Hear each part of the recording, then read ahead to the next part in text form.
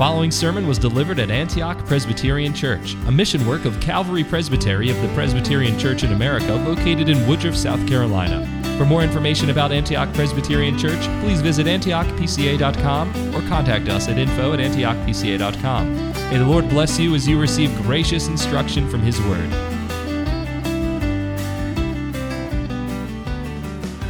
Wasn't that many weeks ago that we observed Thanksgiving, one of my favorite times.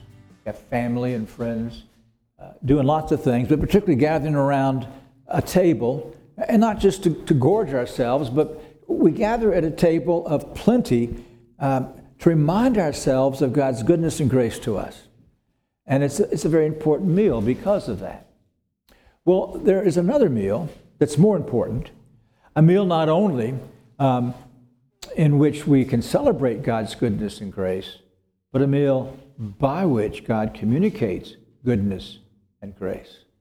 That's the meal that we're considering this morning, the Lord's Supper. So we come today to the end of this little mini-series on the worship, its principles, and its elements. And that was built on looking at 1 Timothy, the life of the church. And if some of you have not been with us from the beginning, I would encourage you to go back and listen both to the series in Timothy, where it really defines who and what we are, what we want to be, and to any that you missed in the series on the elements of worship. So we come to the conclusion by looking at Mark's account of the institution of the Lord's Supper. The context is very interesting. The Jews have determined to murder Jesus, but they also had determined not to do it during the feast. But that's important because God, through the intimations of prophecy, the Passover lamb had to be slain during the feast. Christ had to die during the feast. So how does God orchestrate that? Do you remember? Well, they're at another banquet, a feast, and Mary, Lazarus' sister, comes in and anoints Jesus' body with very expensive oils and perfume. And the disciples, and particularly Judas, are indignant, thinking, well, that money should have been given to the poor. Now, in Judas' case, I think it's John who tells us he said that not because he cared about the poor, because he was the treasurer and he was pilfering from the treasury. But even just think about Jesus' response. I mean, could any mere man say this and not be an absolute egotist? You'll have the poor with you always, but I'm just here now, and she's done a good thing. So that is what God ordained for the devil to work in Judas in this concurrent act to go betray the Savior so that he secretly, avoiding a tumultuous mob, be arrested and put to death. Now, because of the importance of having the Passover, that's why Jesus then sends these two disciples on this really interesting errand.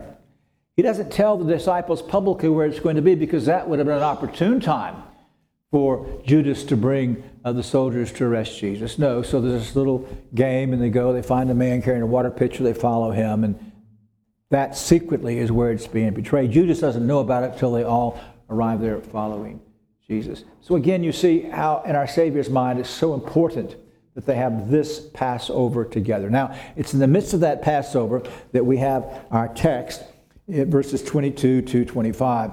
While they were eating, he took some bread, and after a blessing, he broke it, gave it to them, and said, "Take it, this is my body."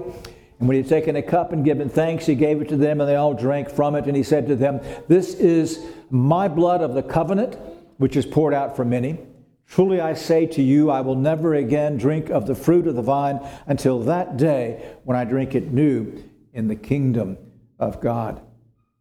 By God's grace, I want to show you from these verses that our Savior instituted the sacrament of the Lord's Supper to be a sign and seal of the covenant and its benefits, and to be observed by the church until the end of the age. So here our Savior institutes the sacrament of the Lord's Supper to be a sign and seal of the covenant and its benefits, and to be observed till the end of the age. So I want to deal with three things from this text: the institution of the Lord's Supper, the purpose or significance of the Lord's Supper, and the perpetuity or duration of the Lord's Supper. Well, as the text begins, we see this institution. While they were eating, he took some bread. Now, the Passover was so important, you see. And it actually is a picture to us of the Lord's Supper in many different ways. But particularly here, I want to remind you, as we read in Exodus 12, the Passover was doing two things. First, it was looking back, remembering God's redemption. And we must always remember the objective acts of God's redemption. And it's looking forward as we see it begin to unfold with the other festivals and feasts and Sabbath of the Old Covenant to the Savior himself, who in fact John tells us was the Passover lamb. When he says, "Behold the Lamb of God," he uses the word therefore, the Passover lamb.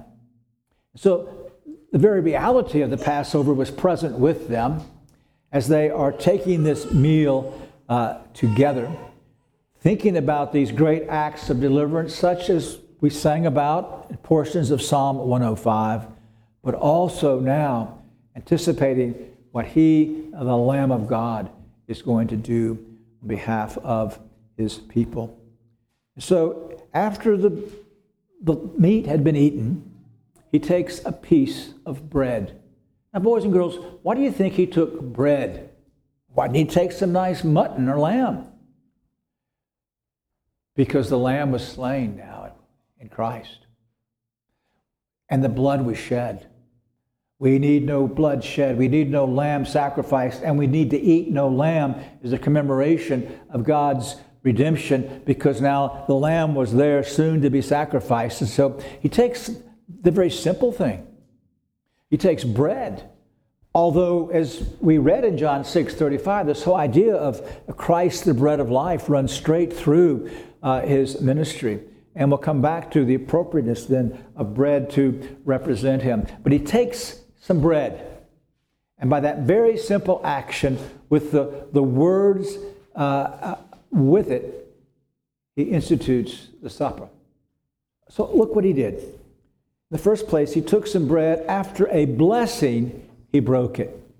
Now here is the key part of the institution of the supper. Perhaps you remember that when God blesses something, he sets it aside to particular purposes and promises to work in it in order to accomplish those purposes. So he blessed the fish and created things on day 5 of the creation, and that was instilling in them that which we would refer to as instinct. And by the Spirit enabling them then to do the purposes for which God created them. He blessed man, gave him the responsibility to subdue the creation. He blessed the Sabbath, not just setting it aside, but giving it that purpose to be a blessing to man. So here, this is the Son of God, the God-man, blesses this particular bread. Not the individual piece simply by itself, though, but the act of taking bread and breaking it. He now instills in this act, the taking and the breaking and the subsequent eating, the blessing, that this is going to be a great means of blessing in the church until he comes. And then we see that he takes a cup. And here he gives thanks, recognizing again that the great God of the covenant is the one who nourishes his people and will satisfy for all their sins. And he said, he gave it to them, they all drank from it. He said, "This is my blood of the covenant." And we'll come back to this, but simply notice that he sets aside these two simple things, bread and wine, to be the demonstration of the covenant. In this, our Savior, by words and by actions, and we'll also note that the actions are very important. One of the errors that we've seen in our denomination is called intinction.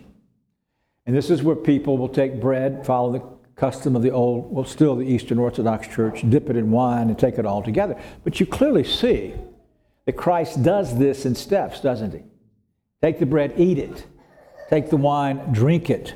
And that's why we do this. But it's also why the sacramental actions of taking and breaking and giving are also very important. So the apostle summarizes this for us in Apostle Paul in 1 Corinthians 11, where he gives us the formal institution based on the Lord's exercise at the supper. In Corinthians 11:23, I received from the Lord that which I also delivered to you, that the Lord Jesus, in the night in which he was betrayed, took bread. And when he had given thanks, he broke it and said, "This is my body, which is for you. Do this in remembrance of me." In the same way, he took the cup also after supper, saying, "This cup is the new covenant in my blood. Do this as often as you drink it in remembrance of me.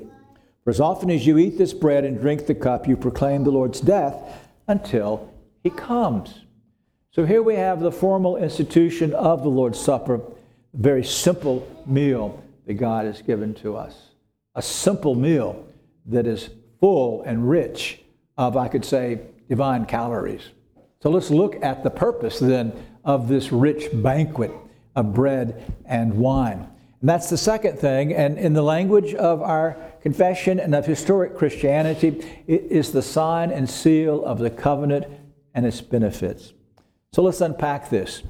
Now, these four words, "This is my body, this is my blood," so simple, are some of those controverted words in the history of Christian doctrine. The Romanists took these words and turned the whole thing into an absurd, illogical conundrum, problem that by these dedication, the substance of the bread is turned into the body of Christ. The substance of the wine is turned into the blood of Christ. But the form, that by which you see it, or its accidents, will they remain bread and wine? That's illogical. It's impossible. And notice as well that the real body is right there. This is my body.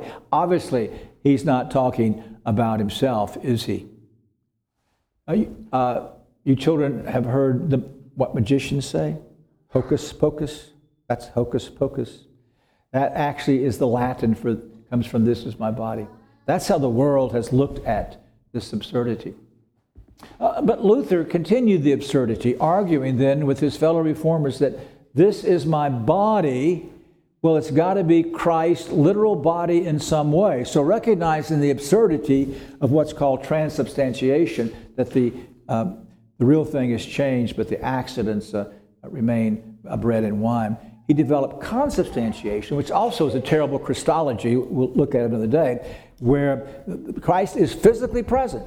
So this is given to his human nature, divine attributes. It's called ubiquity. Christ is physically present in, around, and under the elements, so that you really are feasting on Christ's literal body. We'll come back to the correct approach to that, but that's the kind of confusion that has come out of these words.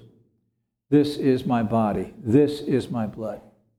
Well, it's, in the first place, a very simple metaphor, isn't it? Is he not saying this represents my body? As he sits here, he's giving bread there. This is my body. What is the only common sense thing would have been in the minds of the apostles? This represents my body. He's also said that I'm a door. I'm light. Many other metaphors he used. He is the shepherd. And they recognize that all these things were pictures. So we talk about the sign. The covenant is a sign. And we all know what a sign is. So you're driving down the interstate. It used to be it only had a plate with a fork and a knife, or it had a gas pump. Now they actually tell you which people are there. So there's a Shell picture there, or there's a Denny's or Chick-fil-A or whatever. And that sign is telling you that if you get off there, at that exit, you're going to find those things. And normally those signs are quite reliable. Although one time we were making our annual trek from Philadelphia to the south at Christmas time, and this was back when the Tri-City area of Kingsport and Bristol and Johnson City were underdeveloped. There was nothing on the freeway. And we're getting low on gas, and we're looking for that gas pump sign, and finally there's one. We get off, we head to it, and we have another sign, bridge out. So the first sign lied to us at that point, and we had to drive around, find a tobacco farmer who would, we offered to buy some gas. He sold it to us till we could get to a gas station. But the signs are supposed to be reliable representations telling us what's there. So when Christ says, "This is my body," he tells us a number of things in the symbol, the sign. In the first place, when he says that the bread, my body and my blood, he is teaching us that he has a true human nature with a body, a soul, blood, like us in all respects, yet without sin. But also, this body is broken. This blood is poured out as the blood of the new covenant. And there he is telling us that the body is going to be given as a sacrifice. He is the Passover lamb. He's going to be the sacrifice for the sins of his people. Thus, we're doing what Paul says. We're proclaiming Christ's death until he comes. And we are to meditate on the death of our Savior as we take the Lord's Supper. It's also a picture of our union with Christ, isn't it? What happens when you eat something? It comes into your body and becomes one with us. Sometimes too much one. But anyway, becomes one with us. And there we see both the act of faith, which is what we see in John 6:35, which is eating, and the union with Christ that comes from that eating. It's also a picture of who we are. As Paul will say in 1 Corinthians chapter 10, that we are the one body of Christ. 1 Corinthians 10, verse 17. Since there is one bread, we who are many are one body, we all partake of one bread. So it reminds us that we also are in union with one another. And of course, it compels us then to renew our covenant with the Lord. So it's a glorious picture, and it's full, and we should meditate on all of these things. But it's more than a picture, you see. That's why we say it is a seal. Again, children, we talk about seals. We're not talking about those things that yelp at the zoo. No, we're talking about a stamp that's placed on a document and declares it to be authentic. So the Lord's Supper is the Lord's stamp on your heart. Now, we've talked about metaphorical language, and that is obviously what Christ is doing. But there is also what our confession describes as sacramental language. And what that means is that the relationship between the sign and the reality is so close that sometimes the one is spoken of as the other. You know, we do this. Southerners never asked for a Pepsi or a ginger ale or an RC Cola. Regardless of what soda we wanted, we asked for a Coke. And Coke meant a soft drink. That's because the first Coke was the first soft drink, and of course it's from the South, and so we have to observe these things properly. Or perhaps you want a Kleenex. Now, they're called all kinds of things now, but we still say, you might say a tissue, but I still say Kleenex, because that was the original. And so because the close relationship between the sign and the reality, the one takes the name of the other. That's simple, isn't it? So just look at it biblically. And in Genesis 17, verse 10, as God institutes the covenant and he institutes circumcision in the covenant, he calls circumcision the covenant. This, verse 10, this is my covenant, which you shall keep between me and you and your descendants after you. Every male among you shall be circumcised. Because circumcision, the sign of the covenant, is so close to the reality that's involved in it. The spiritual pictures are there of mortification and sanctification. The one is called by the other. Paul shows us this close relationship as well. And again in 1 Corinthians chapter 10, verse 15, I speak as to wise men. You judge what I say. Is not the cup of blessing which we bless a sharing in the blood of Christ? Is not the bread which we break a sharing in the body of Christ? And so there's this very close relationship, and that's involved in the seal. So this is the great mystery of the sacrament that our forefathers have labored to explain and At the end of the day, we accept it simply as a mystery, but it's a beautiful statement in our confession of faith on the Lord's Supper. Paragraph 6 or 7.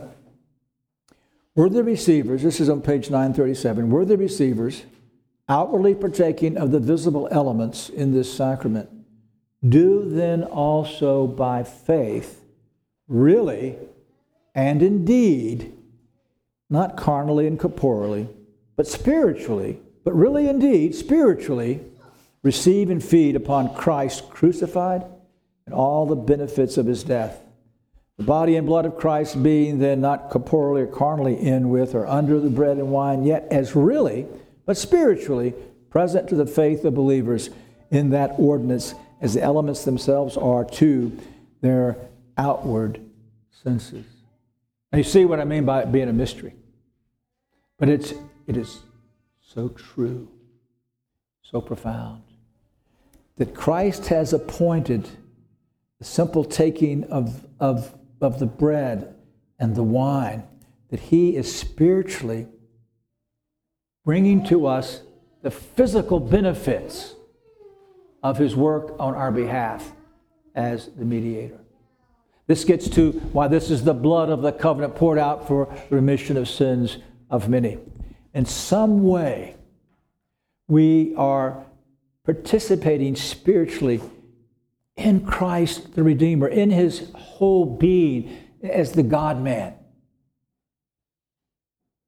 So you might not understand it. Do you understand the Trinity? But you rejoice in the truth. Rejoice in this. Calvin said that the bread in the mouth was Christ in the heart. That's the reality. And so we say then that it's for assurance of salvation. This is why we encourage those who wrestle with assurance but have been admitted to the table by the elders to come and seek Christ. Feed on Christ and seek from Christ the seal, the certainty of your pardon. This is why we encourage one another as we wrestle in our weaknesses and our sins, not to stay away. But as you would go to the doctor with pains and hurts and breaks, you come to the Lord Jesus Christ at his table with the very things that would keep you away. Except he's the great physician. He says, come and feed on me. It is magic. It is a spiritual magic, not the hocus pocus of Romanism, but a genuine food that in some wonderful way, a biblical magic that Christ strengthens us against our sins, helps us to grow in grace. You see what a grand, grand privilege it is to have the Lord's Supper. That's why we're committed, as soon as we have the personal, physical resources to have weekly communion, to do so. We talked about it once in Sunday school. We'll explain it more later. We're not ready just in terms of personnel to be able to go to weekly communion. But it's because of this rich feast and what Christ promises to do for us in this feast.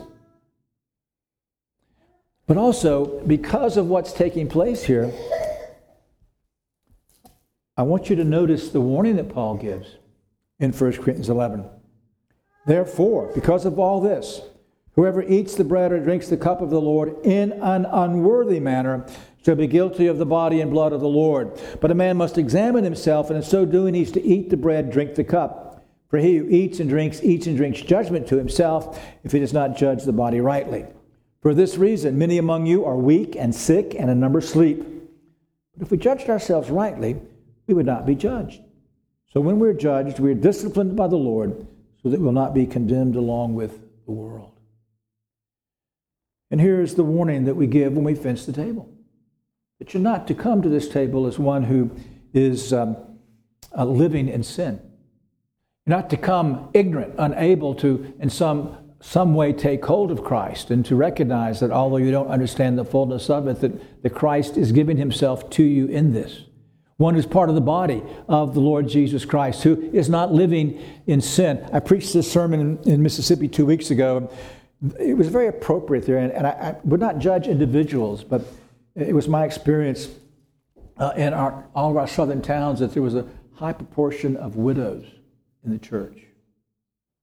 Knowing the lives of some of the men, I say that part of that, not looking at any one individual, but part of that is because those men were hypocrites coming to the Lord's table. This is a serious thing.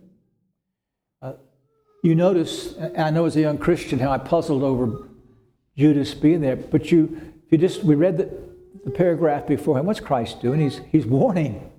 He's warning Judas. He's fencing the table. He's basically saying, don't go do what you're going to do, and don't come and eat of this if you intend to do it. Woe to that man. It'd be better for him not to have been born. And dear friends, that is for you. You wrestle with sin, you want to grow in grace, and you flee to Christ and you come to his table. But if you are deliberately living in, practicing sin, refusing to repent of any particular sin, don't come to the Lord's table. Don't come until you have come for the cleansing of Christ in confession. And as our catechism says, holy endeavors after new obedience. Well, quickly then, we've seen the institution and the significance of the purpose. Consider the duration. And it's put here in Mark chapter 14 with a promise that Christ gives to the disciples that he will not drink the wine again until the kingdom.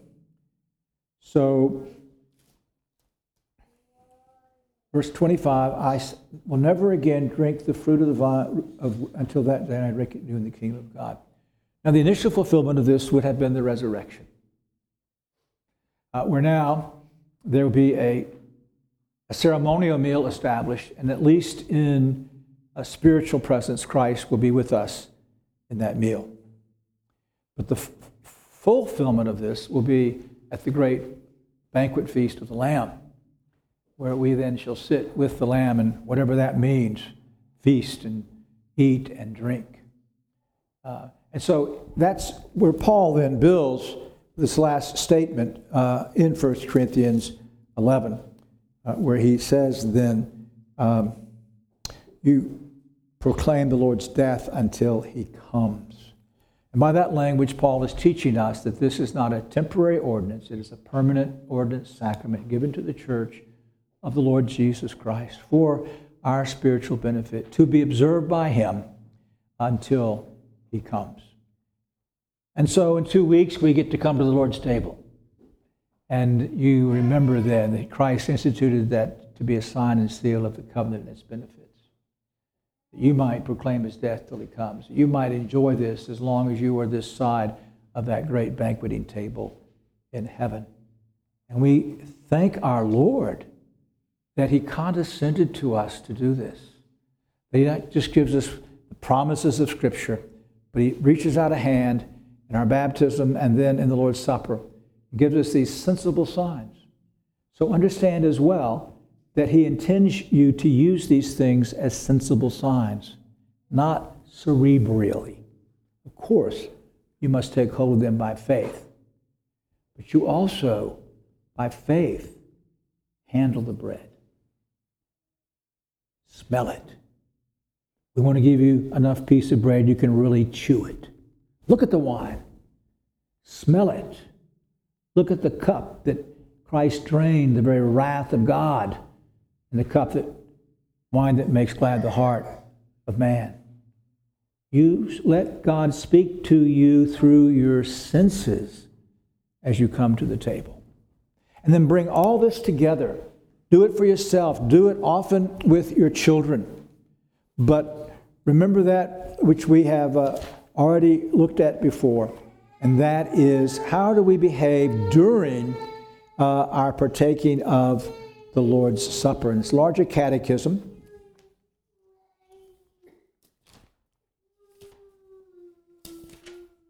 I had it marked and I've lost it. But anyway, 174. What is required of them that receive the sacrament of the Lord's Supper in the time of its administration? What are you to be doing? And you children who don't yet come to the table, you too are to think on these things And you older young people should have quickened within you a desire to take hold of Christ in this. But here how we're to behave. It's required of them that receive the sacrament of the Lord's Supper. During the time of the admission of it, with all holy reverence and attention, they wait upon God in that ordinance. Diligently observe the sacramental elements and actions. Heedfully discern the Lord's body. These are things you're to be doing. Affectionately meditate on his death and sufferings, and thereby stir up themselves to a vigorous exercise of their graces in judging themselves and sorrowing for sin, in earnest hungering and thirsting after Christ, feeding on him by faith, receiving of his fullness, trusting in his merits, rejoicing in his love, giving thanks for his grace, and renewing of their covenant with God and love to all the saints. Let us pray. Thank you for listening to this sermon from Antioch Presbyterian Church. We are located in the historic Cashville community of Woodruff, South Carolina, near the intersection of South Carolina Highways 101 and 417. For more information about Antioch Presbyterian Church, please visit antiochpca.com.